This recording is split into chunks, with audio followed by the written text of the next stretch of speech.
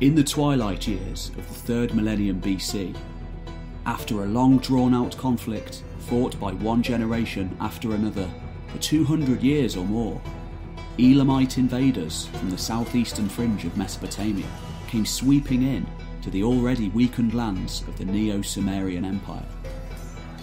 One by one, the formerly unified cities of the southern Mesopotamian plains broke away from Ibbi-Sin's rule, he being the unfortunate latest dynast to hold sway over the crumbling empire. Finally, by around 2000 BC, the Elamites succeeded in breaking down the walls of the once mighty city of Ur, the very symbol of Sumerian identity, and promptly extinguished the ruling family of the city.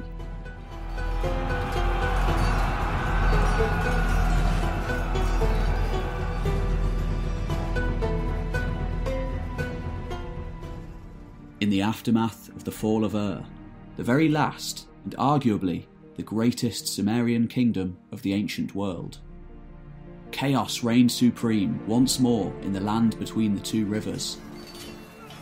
Not only did the vengeful Elamites now hold sway over much of Mesopotamia, formerly held by the Sumerians for time immemorial, but ruthless Amorite warlords from beyond the Pale came flooding in to stake their own claims on the increasingly sought-after fertile lands of the city builders. Eventually, after the ashes finally cleared and the dust from the war began to settle, a number of successor states began to arise.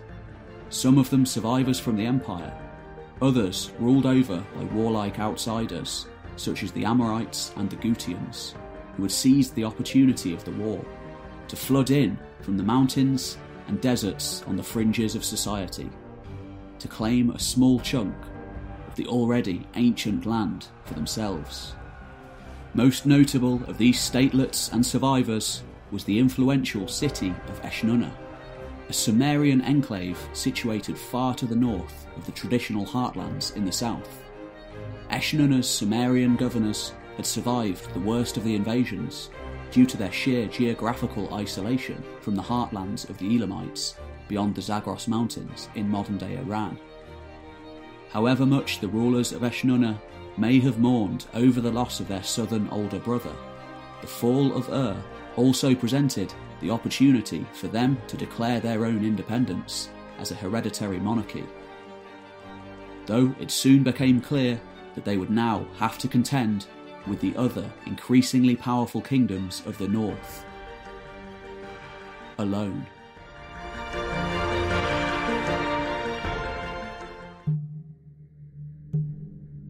Another state to arise from the ashes of the Elamite occupation was Larsa. Like Eshnunna, it was already an ancient city, inhabited for 1,000 years or more.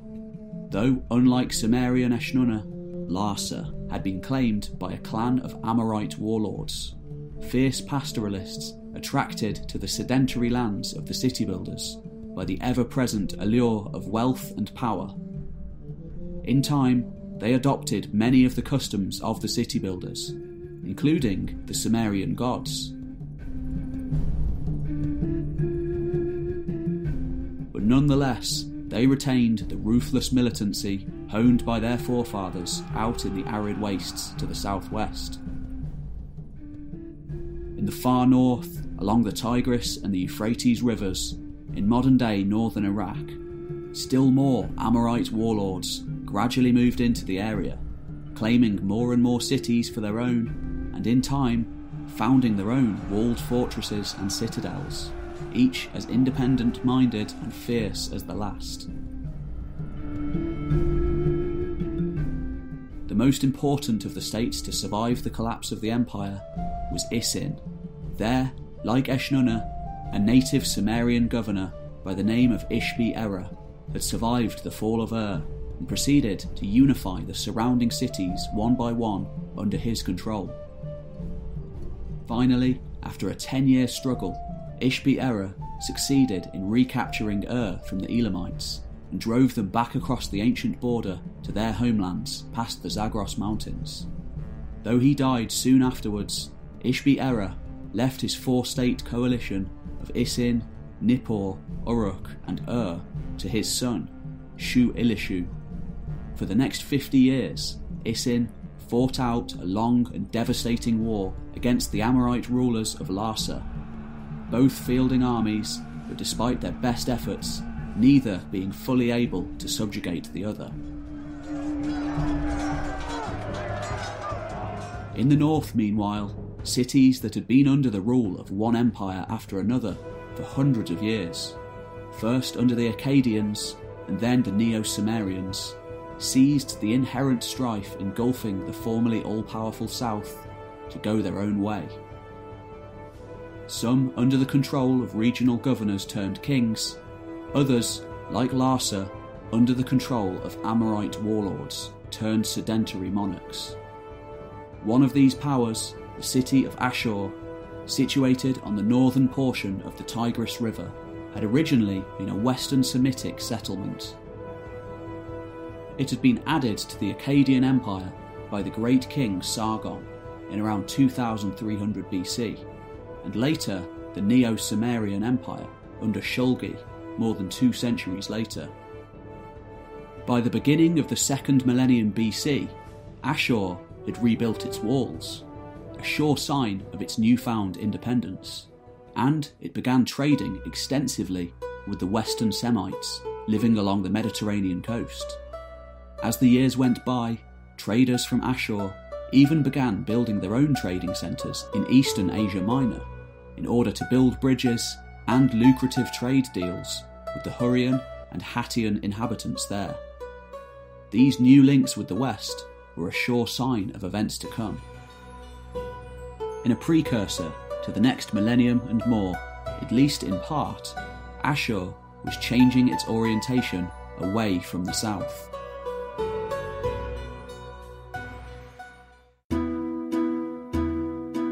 To the west of Ashur, along the Euphrates River, another new power was arising. There, the city of Mari had also been extending its commercial tendrils over the years to the neighbouring cities, particularly, like Ashur, to the Mediterranean coastline, and Mari grew ever richer as a result.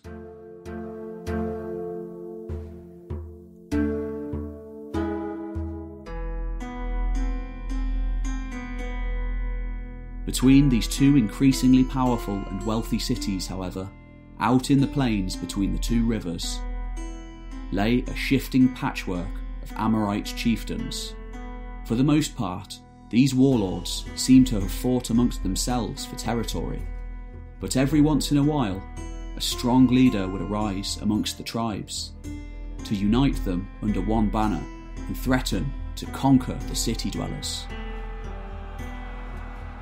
In the south, sometime around 1930 BC, the balance of power finally shifted dramatically away from the Neo-Sumerian successor state of Isin and towards Amorite-held Larsa. The latest king there, the 5th of the dynasty, Gungunum, had marched his armies deep into Elamite territory as a show of power, before briefly occupying the most holy of cities, Nippur, and even finally conquering thus destroying the legitimacy of the Isin dynasty for good. Quite remarkably, Gungunum, a proud descendant of Amorite conquerors, then began portraying himself as a restorer of the old Sumerian ways. In reality, Sumerian culture seems to have mostly already died out by this point, the other cities, such as Uruk, one by one, having already been replaced by ambitious Amorite newcomers, some of them, no doubt, having previously fought in the armies of the various city-states. Over the coming years, this was a strategy that would later be adopted by generation after generation of kings.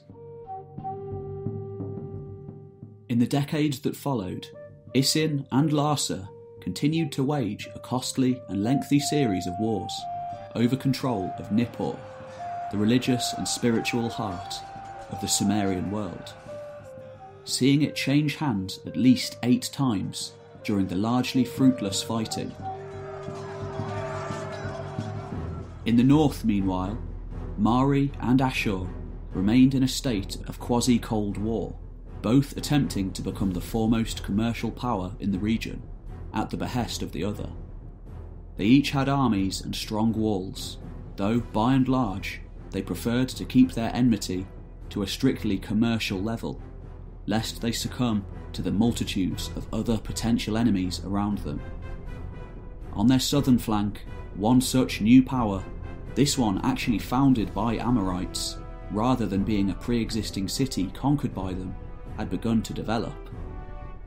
Its name was Babylon, and eventually it would have a greater part to play than arguably any other city of the ancient world. Echoing through the ages as so many of its contemporaries remain lost and forgotten. Whilst the formerly all-powerful cities of the south still found themselves locked into a near-perpetual conflict, the kings of Eshnunna seized the opportunity to leave their own cities unguarded and headed north along the Tigris to launch a surprise attack on the wealthy city of Ashur. No sooner had Eshnunna succeeded in taking the city and overthrowing its Amorite king did a newcomer arrive outside the gates at the head of a well-drilled army. His name was Shamshi-Adad, and he was one of the Amorite warlords of the plains, a ruthless warrior prince, probably hailing from nearby Ekalatum.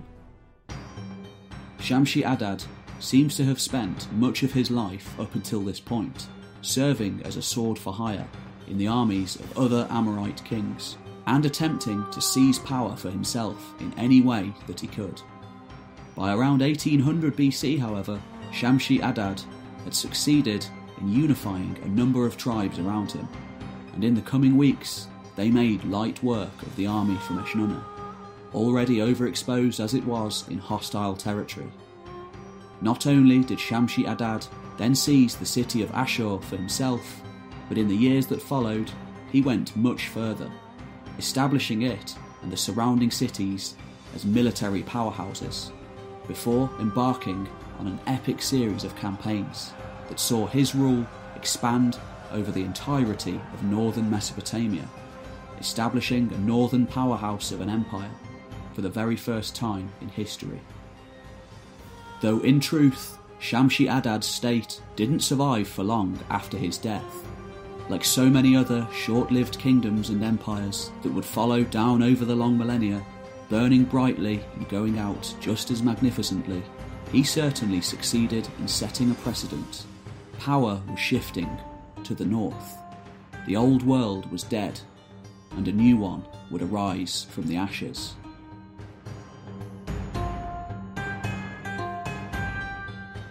In the centuries and millennia that followed Shamshi-Adad's death, the strong northern power base and unity that he forged in northern Mesopotamia through his own sheer force of will survived.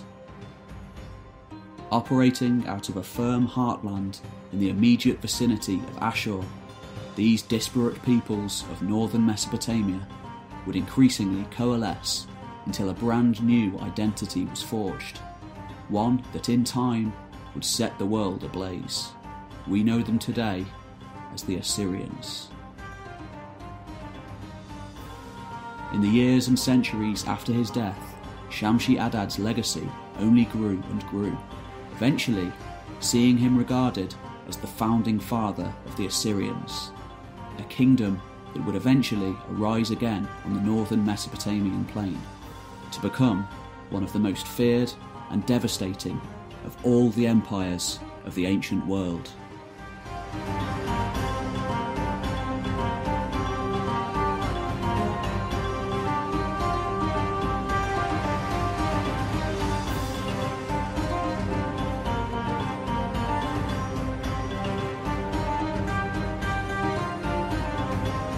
Like so many all-powerful rulers of the ancient world, very little is known of Shamshi-Adad's early life before his rise to power. The legacy that he left during his lifetime was so great, however, much like the earlier ruler Sargon of Akkad, that a whole host of legends and tales later arose in the long generations after his death. Out of these sagas and stories, a number of key locations emerge, all of them Amorite city-states of the plains. According to one tradition, Shamshi-Adad was the son of Ila-Kabkabu, the first known king of Ekalatum, a city located just to the north of Ashur that was established by Amorites.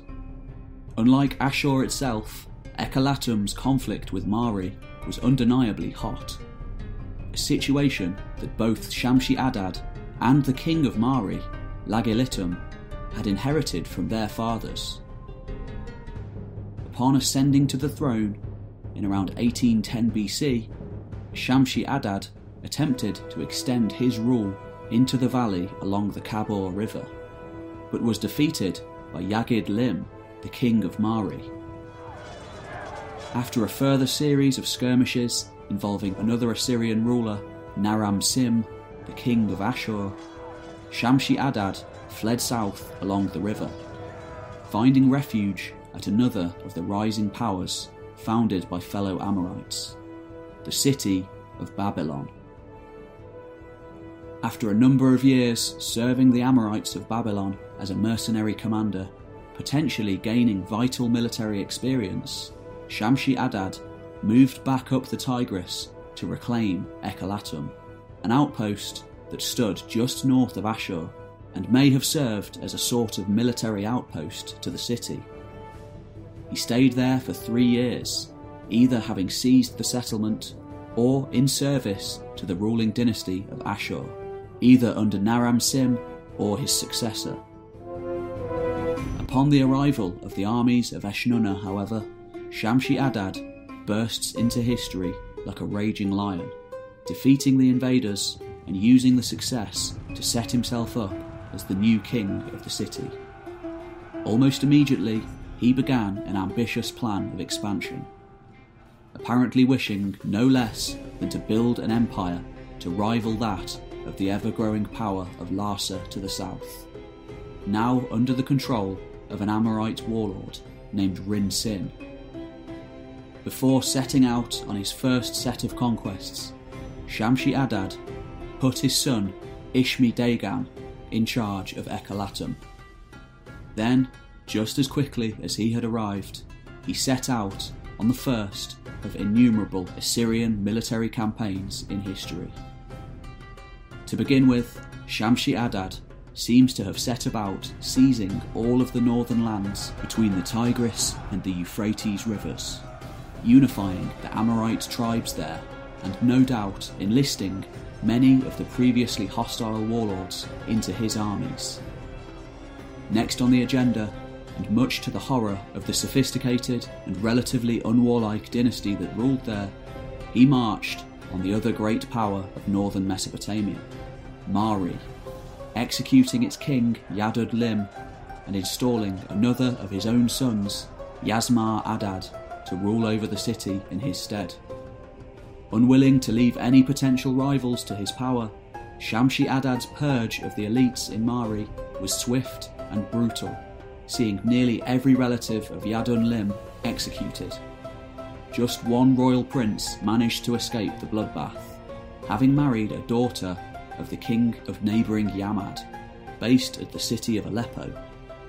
His name was Zimri-Lim, and eventually he would return to his native city, though not until long after Shamshi-Adad's death. Shamshi-Adad, meanwhile, now showing all of the future Assyrian traits of modesty by calling himself Master of the Universe, carried on his conquests, seizing lands as far east of the Tigris as the Zagros Mountains, territories still held by the rugged Gutian nomads on behalf of Elamite overlords to their south. According to inscriptions and cuneiform tablets excavated all over northern Mesopotamia, Shamshi-Adad was a master of siege warfare, possessing all of the latest military techniques of the age, and a large elite army to enforce his will upon those unfortunate enough to come up against him. To the north, he conquered the cities of Arbela and Nineveh, establishing, arguably for the first time, a firm northern triangle between the upper Tigris and the lower Zab rivers, cornered by the three major cities of the Assyrian kingdom, Ashur, Arbela, and Nineveh, unifying the area under a single dynasty, a dynasty known to us today as the Old Assyrian Empire, despite the fact that he, like the other warlords now holding sway in Old Sumeria, was in fact an Amorite outsider. The archaeological evidence of Shamshi-Adad's reign is staggering. He built intricate temples all over his lands, over a vast geographical distance. According to his inscriptions, rather than impose taxes and tributary status to existing elites, he installed his own governors and garrisons everywhere he went, die-hard followers who were personally loyal to him. The evidence suggests that aside from being a gifted military commander, Shamshi-Adad distinguished himself by being an exceptionally capable administrator and propagandist, effectively portraying himself as an Assyrian, even altering the Assyrian king list to legitimize himself. He kept firm controls on all matters of state, ranging from high policy down to the appointment of individual officials, and the dispatching of provisions and supplies. Extraordinarily detailed records and dispatches have been excavated from his reign, providing us with unparalleled glimpses into his personal dealings. Perhaps most notably, he remained perpetually disappointed with the performance of one of his sons, Yasma-Adad, ruling on his behalf in the conquered city of Mari. One of the cuneiform letters in question reads, "Are you a child, not a man? Have you no beard on your chin?" And another, in regards to Yasma-Adad's brother Ishmi-Dagan, ruling up in Ekalaton, reads, "While here your brother is victorious, down there you lie about among the women." In addition to pure military might, spies and propaganda were often used to win over rival cities. Though unlike the much later Neo-Assyrian Empire, Shamshi-Adad did allow conquered territories to maintain some of their earlier practices. Usually the main changes to occur would be at the very top of the society in question, though in some cases, such as Qatar, the local rulers of the city maintained authority, but became vassals when they were incorporated into his kingdom. This was perhaps one of the main causes of his success, and subsequent rapid downfall of the empire after his own death. Shamshi-Adad's architectural achievements were impressive, evident in ruins from the Tigris to the Zagros Mountains. In Nineveh, he used state resources to rebuild the Ishtar temple, and in Ashur, he poured money into magnificent structures. His crowning achievement, however, was his capital city. Rather than utilise one of the already existing settlements between the two rivers, true to his ambitious and wide-reaching tendencies, he opted to create his own. Fairly early in his reign, Shamshi-Adad took over the long-abandoned town of Shekna, today known as Tel Leilan, seeing the great potential in the rich agricultural production of the region, renaming it Subat Enlil, meaning the residence of the god Enlil in the Akkadian language, still spoken throughout his realm. He decided to convert it into his personal residence and capital city, perhaps viewing himself as the founder of a great empire to rival his predecessor Sargon of Akkad. Utilising the best craftsmen from all over his lands, a royal palace was ordered to be built, and a temple acropolis, to which a straight paved road led from the city gate. There was also a planned residential area, and the entire city was enclosed by a cyclopean wall. The size of the city was around 220 acres, and at its peak, it may have housed a population of around 20,000 people. Yet, despite all of Shamshi-Adad's protests to the contrary, there were still other major players to rival his power. To the east, over the Zagros Mountains, the kings of Elam were always a threat, and now increasingly sought to try their mettle against northern Mesopotamia, as well as southern. Closer to home still, the ever-present kings of Eshnunna, survivors from the Sumerian past, also had to be dealt with, usually through diplomatic means. Back in the south, meanwhile, Rim-Sin of Larsa finally succeeded in conquering Isin, thus ending a war that had lasted for 200 years, and definitively establishing his city as not only the strongest power of the south, but the successor to the cultural legacy of the Sumerian world. Though in reality, he had just stamped out the last Sumerian state to really call itself that with any authenticity. The old gods survived, and the Sumerian language for a while, mostly for religious ceremonies, but by and large, besides being an ideal to look back upon and aspire to, the old days of Sumeria were in the past. A new world had dawned, and increasingly it would orient itself towards the north. By around 1794 BC, in a near unprecedented achievement, just two men held nearly all of the Mesopotamian plain between them, Rim-Sin being master of the south and Shamshi-Adad master of the north.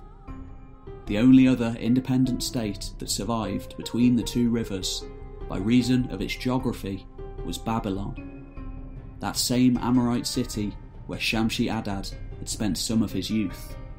The city was simply too far to the south to be seen as an issue for Shamshi-Adad, and too far to the north to be an issue for Rim-Sin. Shamshi-Adad may have even been a distant relative to the kings of Babylon, the 12 kings who live in tents, cited on both the Babylonian king list and the Assyrian king list, both bearing the same names. Whether this is true or not, the two men certainly allied with each other, with Shamshi-Adad, of course, being acknowledged as the more important of the two, and Babylon's young king tributary to him.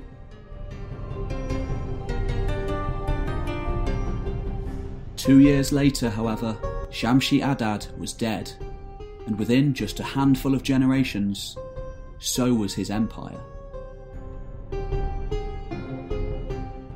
That young king had learned a thing or two from his mentor, and in time, his power would grow to such an extent that he would eventually eclipse the great Assyrian ruler himself.